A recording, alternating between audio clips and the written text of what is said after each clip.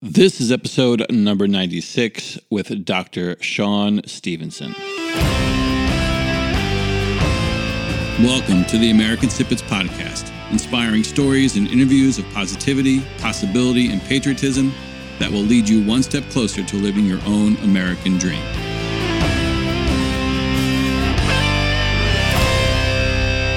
What is going on, everyone? And welcome back to American Snippets. Thank you so much for tuning in to this episode. Once again, my name is Dave Brown. I'm here with my co-host and partner, Barbara Allen. And each week, we bring you stories that will not only inspire you, but stories that will propel you into action in your own life. And over the last 2 years, we've had so many incredible guests on the show, inspiring, motivational guests with incredible stories, people who are just, doing amazing things for their communities, giving back, leading, empowering others to live their best life, live their American dream. And one of the guests that we've had on our show a while back, this is probably going a year and a half ago, is Dr. Shawn Stevenson. And so today's episode is a recast of that interview with Dr. Shawn Stevenson. This is something that we've been doing over the last couple of weeks, leading up to our 100th episode. So again, we just wanted to share some of our most popular episodes that we did, over a year ago, and kind of bring them back to life and share them with you. And this episode with Dr. Shawn Stevenson is one of my favorites personally, because his story is just so inspiring and it's just incredible. Dr. Shawn Stevenson was predicted not to survive at birth because of a rare bone disorder that stunted his growth and caused his bones to be extremely fragile. He actually fractured his bones 200 times by the age of 18. Despite these challenges, he took a stand for a quality of life that has inspired millions of people all around the world. And since 1994, his powerful message has been heard at live events in nearly all 50 states and in 16 countries. Shawn has presented at hospitals, universities, prisons, and to companies such as Nike, Whole Foods, Zappos, and Walmart. He's shared the stage with U.S. presidents, billionaire business moguls, celebrities, and His Holiness, the 14th Dalai Lama. Shawn has appeared on everything from The Oprah Show to Jimmy Kimmel, in addition to online videos that have gotten tens of millions of views. Now, without further ado, here is Barbara Allen with the one and only Dr. Shawn Stevenson.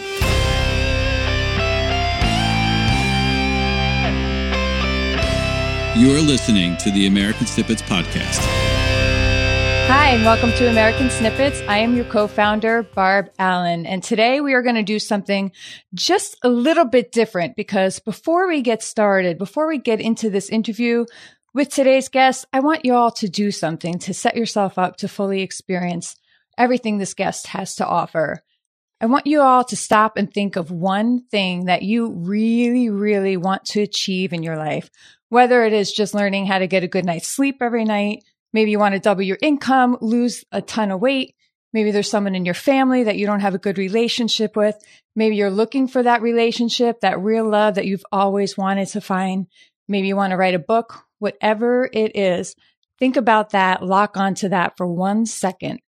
Tag on now everything in your environment, in your family, in your town, your community, your job, even your country, anything it is that you think needs to be fixed, needs to be improved, you would change if only you could. Things that you would get done in your life and in your environment if you only had the ability to do so, if only you could catch that break that other people seem to catch, but you can't catch it. Ask yourself now that you got those things locked into your head, ask yourself, what is it? Why haven't you done those things? What is keeping you from achieving all of those things or getting involved to make a difference in all of those things? Is it the economy or your boss or an annoying coworker? Is it your health? Are you strapped with a debilitating disease? Are you in prison? Have you been victimized by another person? Has somebody taken a love from you? What is it? What is the reason? What is the root cause that you have not been able to find or hang on to that happiness that you so want? And then ask yourself, are you committed to making those changes and to making all of those things happen? If you could only catch that break that you want, that you see everybody else catching, but you can never seem to catch yourself. If you've done all that, you're ready now to get ready to meet our guest today, Dr. Shawn Stevenson. Dr. Sean Stevenson was supposed to die at birth. This is what all the doctors said. He was supposed to be, his parents were told to prepare to bury their son in about 24 hours after he had died. After he had been born. He wasn't supposed to grow up. He wasn't supposed to go to school. He wasn't supposed to graduate college. He wasn't supposed to fall in love or become wildly successful or do any of those things that he has systematically done one by one by one. He's never met an excuse that he's afraid of. He's known around the world now for helping others, for overcoming not only his own struggles, but showing others how to overcome theirs. Jimmy Kimmel calls him the Yoda of personal development with less pointy ears. And I think that's a pretty fun and accurate description. Today on American Snippets, we are super honored to have Dr. Sean Stevenson sitting here with us. Thank you so much for joining us today. Well, I'd like it if you could read that intro to me every morning when I get out of bed. Because I sound really cool, way cooler than I really am.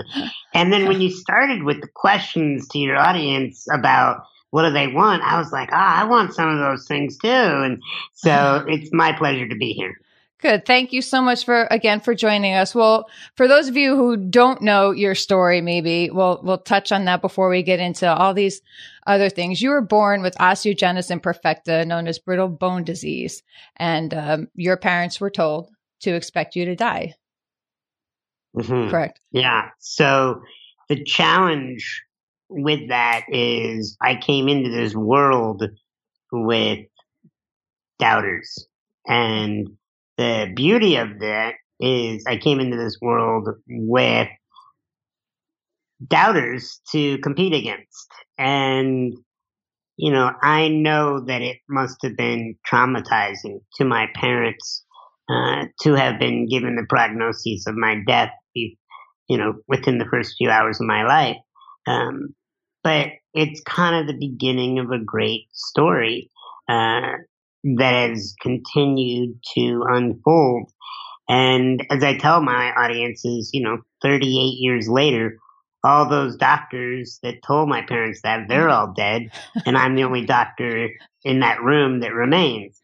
And it's been a journey. It's not been easy. There are days where I doubt myself and become my own greatest enemy. So it's a daily learning experience. Your parents, I read your book, and we're going to touch more on that later. I read this book. I love this book, and I'm going to continue harping on this book because it is one of those books, if I had years ago when I was thrust into my own turmoil, would have helped me change the game significantly before it got ugly on me. But in that book, you speak often of your parents as well, and they sound like such extraordinary people. I say this both as someone who's gone through things and as a parent who's raised children through our own trouble. My husband died when my kids were very young, and so I had to lead them through that. And as a parent who has to help their child struggle with something and overcome something, I have such respect for how your parents addressed your life, because they never saw it as anything to be addressed. They just saw it as, this is our son, and they just saw it as the way it is. And you want to share some stories about some things that your parents did to help you as a child, where the timers they set for crying, for how long that you were allowed to have your pity parties, and some of the things they said to you, the fun things they did with your wheelchair, and what that did for you as a child growing up, for your own mindset to help you decide how you were going to deal with what you were dealing with. Yeah. So my parents, when I was young, they had the mentality of don't focus on what you can't do. Can't. Start focusing on what you can do. And they also had the mentality that it's okay to feel sorry for yourself, but you can't spend very long doing it. You're not going to be able to be on the basketball team, but if you work hard enough, someday you could own a basketball team. They built floats around my wheelchair so that I had cool costumes, like I was a tractor one year, I was a bulldozer one year, I was a race car, I was a coffin, I was, the list goes on and on. And there's no doubt that I had a very painful childhood, but it's not something I look back on in like horror. It's like, we dealt with it. We dealt the best we could with it. And, there's something that goes into life, when your imprinting years are presented with really good role models. And, I became a therapist later in life. And I must say, the most heartbreaking thing I have to deal with my clients is seeing the damage done from parents who were not equipped well to raise children. And of course, I believe in my core that everybody does the best they can with the resources they have.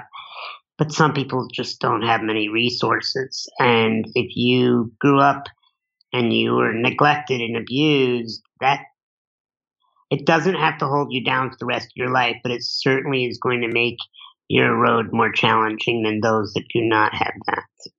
So what do you tell your clients then who come to you and have had that gap in their childhood, have, from birth through into their adult life, they're still dealing as an adult with everything that was done to them as a child? Well, I'm not a religious man. I was raised religious, but to use a Christianity term, it doesn't matter whether you're a Christian or not, to understand this metaphor, but it's like everybody has their own cross to bear, right? And some people, the challenge that they carry is they were raised by parents that were not present or loving or prepared to handle children. Some people were born with physical disabilities. Some people were injured later when they were growing up. Some people got abused by a teacher, or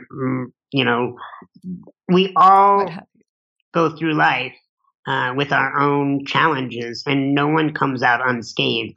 I've never met a person, even those that feel like, oh, I had a decent childhood. If you peel back the layers, they had some form of trauma in some way. It may not be comparable to other people's traumas, but I found that pain is pain is pain. When you're cut from the high school basketball team and you made it your whole life's purpose to make the team, right, that is heartbreaking to the child. If you are beaten as a child by your stepdad, that is heartbreaking. You can get into this, boxing match, if you will, of like, oh, well, this one had it worse. But emotions are emotions are emotions. If you don't know anything else, that's the most pain you've ever been exposed to. That was a lot of pain. And the challenge we get into as a society is when we say, well, my pain was worse than yours. Yes. So like, is losing a child more painful to a woman than a woman who is sexually assaulted? Is losing a job and not being able to afford your family's, daily income and keeping them around, is that as challenging as coming down with a disease? Like, when we get into that game of which one's worse or I have it worse, we all lose. I deal with that a lot, and I had dealt with that. I had to learn all of those things the hard way. In the world of those who are in grief, there's often a lot of comparison. And this is one of the key things that can divide some families: whose pain is worse, who's suffering worse. So that is such a strong point that we like to ram home. And I'm so glad you said that, because a lot of the people who do message us and reach out to us struggle with that very issue. And you touched on something I want to just circle back to very quickly about, well, you said teachers, but it was in a different light. But I want to ask you quickly about teachers who came to your house, because I know I have a family of teachers. My husband was also a teacher. My sisters are a teacher, a lot. I'm very involved, or I know of that life. And what is it about a teacher? What is the difference a teacher can make in a child's life? A child who is struggling with all these policies now that are implemented, how teachers are regulated, told they must do this, must do that. Do you think teachers They need today to carry guns. yeah, they need to carry guns, right? Do you think Yeah. they would have been able to come to your house? A teacher today would be able to come to a student's house the way that they came to your house, right? And would teach you because when you broke a bone, we'll go back again. When you would injure yourself and break a bone, you would have to stay in that same exact spot. So if you were on your kitchen floor and broke a bone, you would have to stay immobilized there for days. Yes? Yeah, about 4 to 6 weeks. Oh, Yeah. oh my goodness. Unbelievable how you all came through that. And your teachers would come to the house and teach you right there on the floor. Mm-hmm. What does, I mean, that's extraordinary. Can you imagine a teacher today doing that or being able, not that they wouldn't even want to, but could they?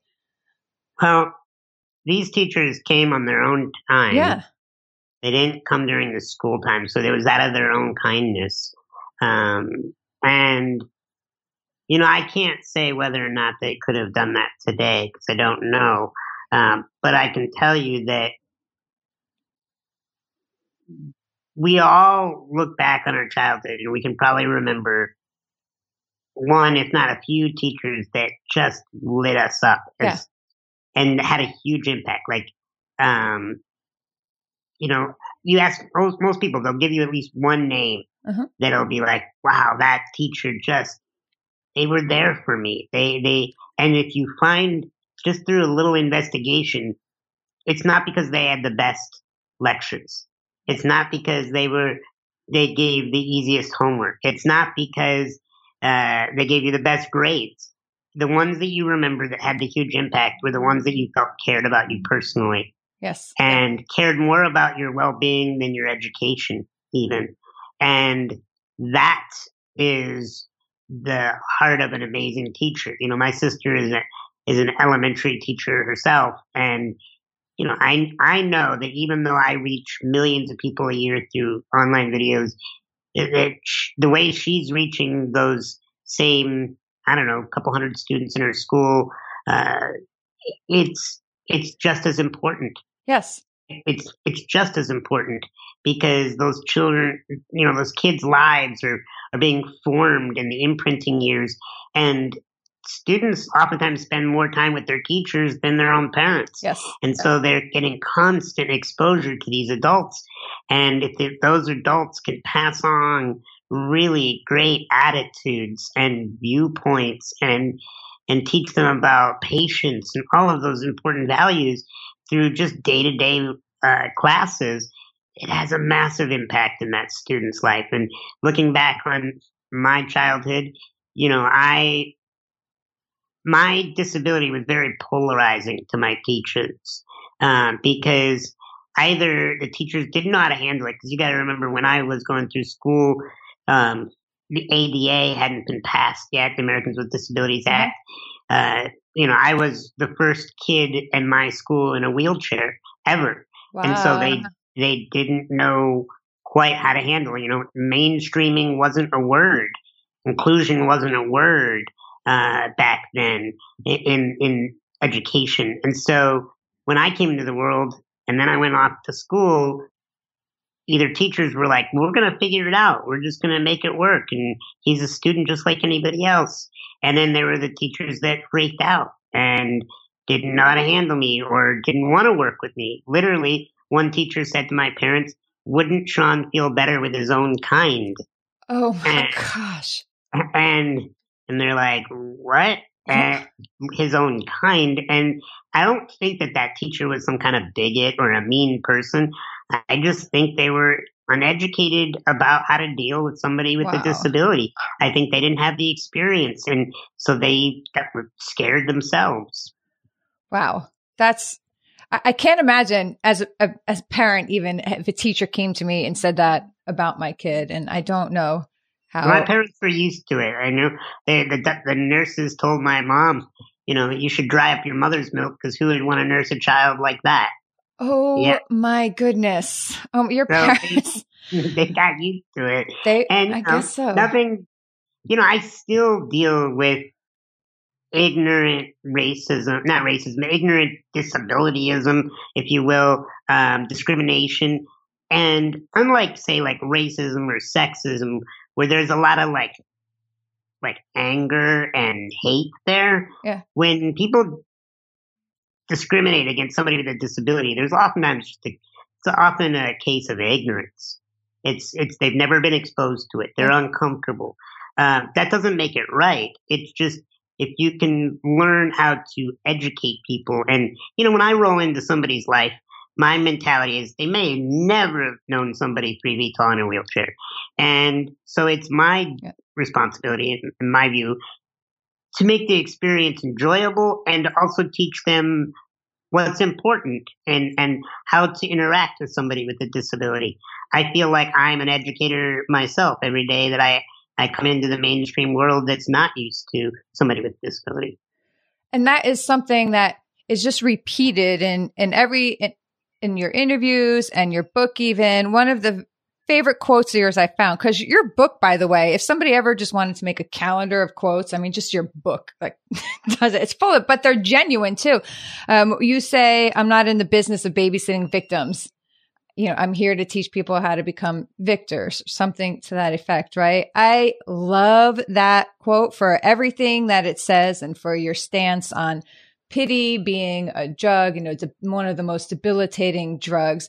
I think if there's one message that you manage to resonate with in people over and over and over again, I think that's the most important message that you have, and you convey it in such a way that people are able to grasp it, because you don't come at them. This is a gift of yours. You don't come at people with anger or self-righteousness or any of that.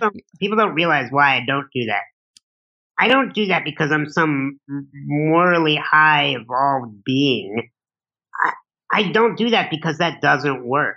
Right. But you've taught yourself that. You've learned that, and you have that discipline, and you have that capacity, and you have found a way to be at peace with that, where it doesn't get process, you. Yeah.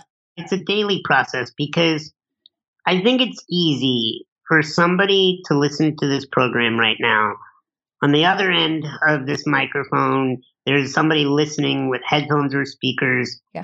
And they're like, "Oh gosh, I'd love to have Sean's view of the world. I'd love to be that confident, that positive, that happy."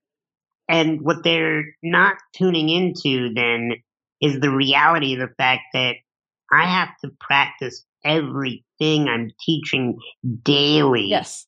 And that's why I teach it. I tell people, if I didn't do what I'm doing on this planet, I would be riddled with my insecurities. I would be a complete, anxious, fearful, judgmental, frustrated human. And that's why I teach this, is because I need to hear this day in and day out. Like even when people quote my own books, I'm like, "Oh, crap, I needed to hear that this morning," and it's like, just because you know something intellectually doesn't mean you don't need it conditioned daily.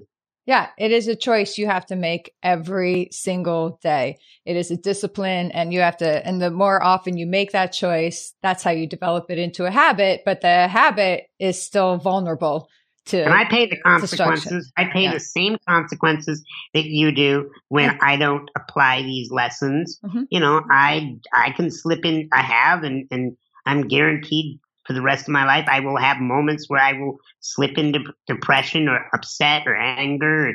You can't extract the negative emotions from a human being. It's a part of the experience. It's what gives us the contrast and the color to our lives.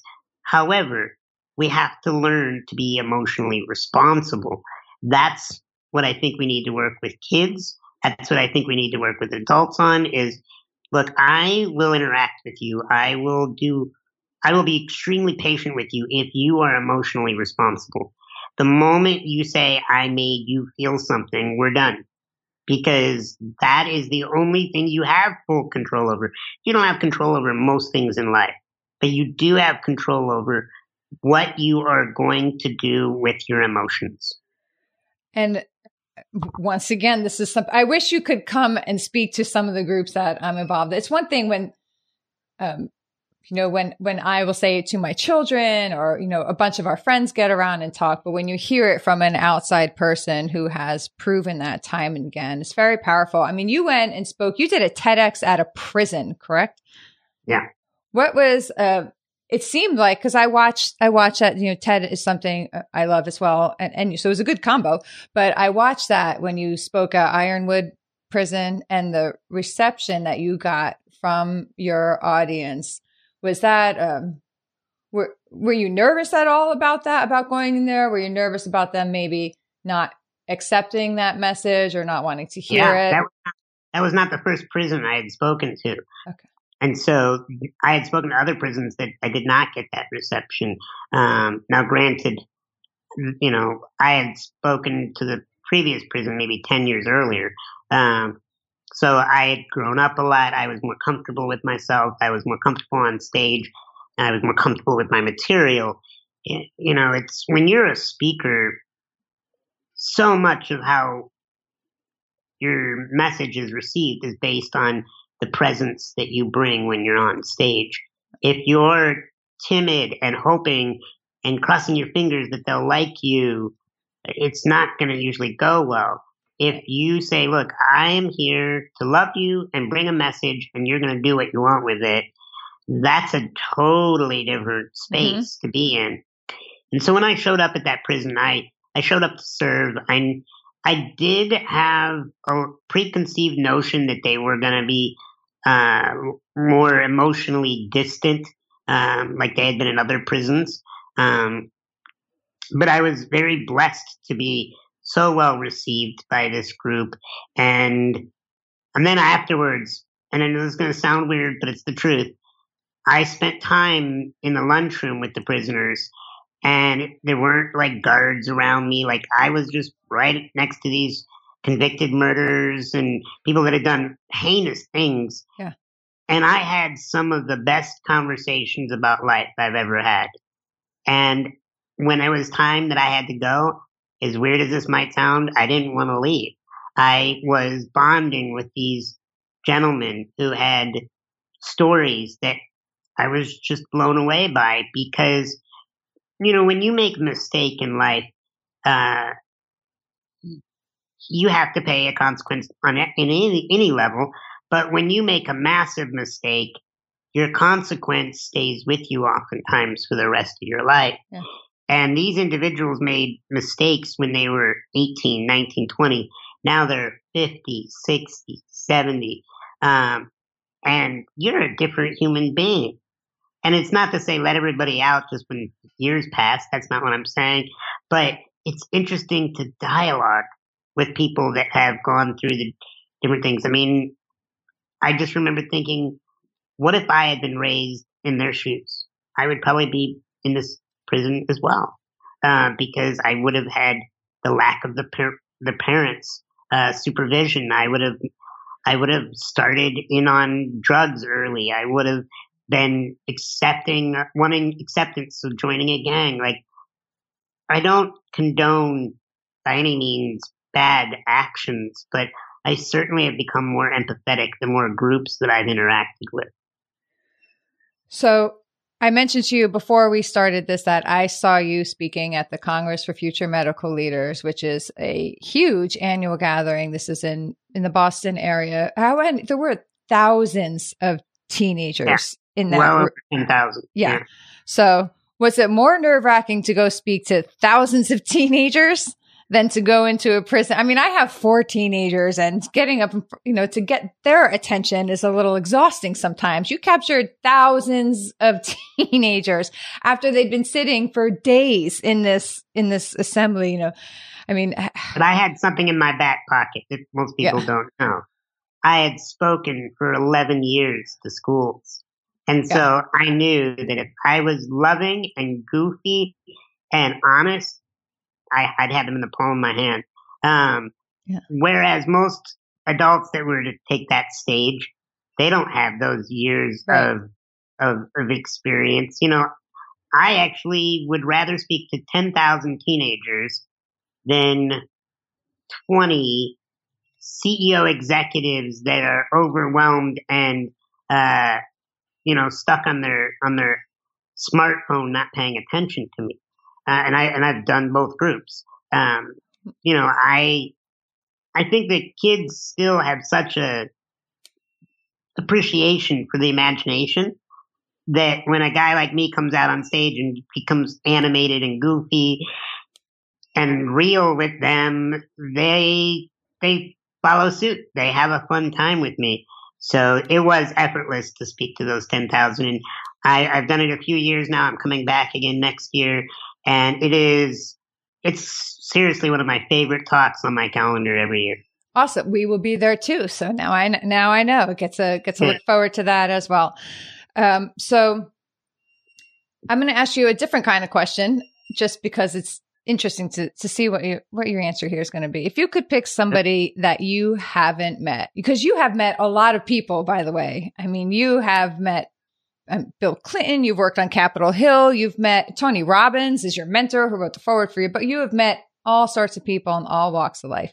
But if there is somebody you haven't met that you could dial up the universe and meet today, who would it be? Why? And who would you bring to that meeting? Living or dead? Living. Okay. Living, I've really enjoyed watching the career of Will Smith. I've seen his work ethic and I love his body of work, the movies, the music, the television. I mean, he's not human. Like, he's really not. Like, the number of things that he's gone to number one on is, you know, most people spend their whole lives and never even get that close in one area, and he's done it in multiple. So I'd love to just sit with him and, you know, laugh and talk and get to know him. That's been on my list for years. And, you know, I'm a big fan of comedy, and I just love to get in a room with some of the best comics today and just talk about life and share funny stories with them. I adore human beings, whether they're in prison or they're world famous or they're world famous in prison. I mean, human beings are incredible. When I meet somebody, I don't meet somebody like most meet people. When I meet them, I know I'm going to learn instantly things from them. I'm either going to learn what to do, what not to do, or both. That's it. So when I meet, just this year, I met with an individual who is hated publicly around the world. And I met with him for an hour, and spent time getting to know him. And, you know, I can see why people hate him. But I was still fascinated about, like, wow, okay, this is not the behaviors that I want to ever amplify in my life. This is why lots of people feel hurt by this individual. And I learned. I didn't have the judgment of, I would never meet with that person. No, I'm like, hey, let's get to know this individual. I've never met them. And I always encourage my audience. I say, you have no problem hating someone you've never met. But it feels weird to you if I tell you to love somebody you've never met. And what's jacked up about that? I mean, I don't need to know the listener on the other end of this program right now to love them. I can love them without needing a reason, because they're a human being. They've endured things that I couldn't imagine. They've achieved things I'll never achieve. Every human being has fascinated me on this planet. So here at American Snippets, we focus on Americans in general. We're working to reignite some of the optimism and the positive unification in this country in light of how it seems so divided in the past few years. We often focus on the military. That is our community. I'm the surviving spouse of a soldier who died in Iraq. And so much of the community I work in is military and families, and we've gotten involved with them. So we try to tie in. Once somebody's in the military, the whole family's in the military. Yes, so that's true. Thank you for your service. We try to tie in a message to our military, our law enforcement, our first responder on our shows. And one of the messages that I try to convey is that the best way Americans, that you don't have to go out and start an organization or deploy yourself or serve in uniform. There are so many ways you can serve the country or serve your community. And even help our troops simply by living full lives that where you reach your potential and you show gratitude and maximize all the gifts we have in this country because other people serve the way that they do. So, but a lot of our troops come home and struggle to readjust, to acclimate back into the civilian world. Is there something that you would maybe have to offer to the troops or to family members trying to readjust to their family member coming home? Just a message of support or advice or some guidance you could give them upon their return home to help them as they make this transition now? Well, there's a few parts to that question. Like, what would I say to a family member versus somebody who actually served? There'd be a little different advice for each. First of all, I'd want to make it clear that I have no clue what that feels like.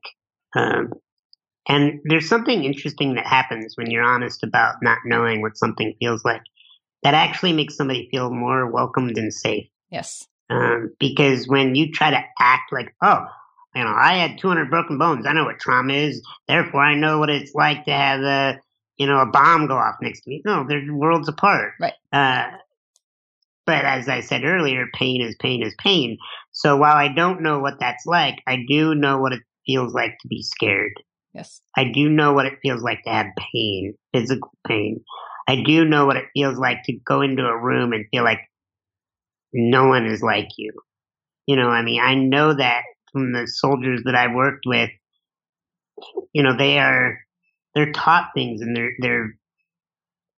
they're exposed to things that the general populace could never even understand. And then when they have to mingle in society and keep down that part that was encouraged when they were serving, that's very, very difficult. And I can't imagine what that must feel like, but I can honor the fact that that's not an easy road. From what I've heard, sometimes it's easier for a soldier to be in battle than to be at home. Yes. Because in battle, they get to do what they are trained to do. They get to be in as much control as they feel they can be in.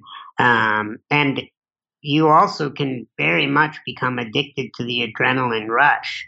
And then when you go back and your adrenaline is like nowhere near as peaked, it's very tempting to want to sabotage your life so that it can be chaotic again where you can be at peace. There are some people that are only at peace when they're in chaos. And so my response to them is, I have no idea what you're going through, but I do know it's not easy. And my first piece of advice would be, don't try to do it alone. Whenever we try to navigate emotions and memories that are haunting by ourselves because we don't want to scare somebody, we don't want to make somebody feel awkward around us, and so therefore we try to do it all on our own, that can be a very dangerous, slippery slope. So don't do this alone. Get help. Talk to people who have actually gone through similar scenarios that can relate to you. There is no defeat or weakness to asking for support. And I think that also can be a challenge because if, you're in this high level position of life or death and you always want to look like you have it all under control and then you come home and you got to ask for help, that feels weak. But it's not. It's actually, there's more strength in being vulnerable than there is hiding what you're going through. And so definitely don't do this alone. Also, what I would say is, and again, I can't compare what it's like 100%, but I'll do the best I can with what I know is I can't roll into a room of people that are not disabled and act like, you all don't know what it's like to have a disability. You all have it good.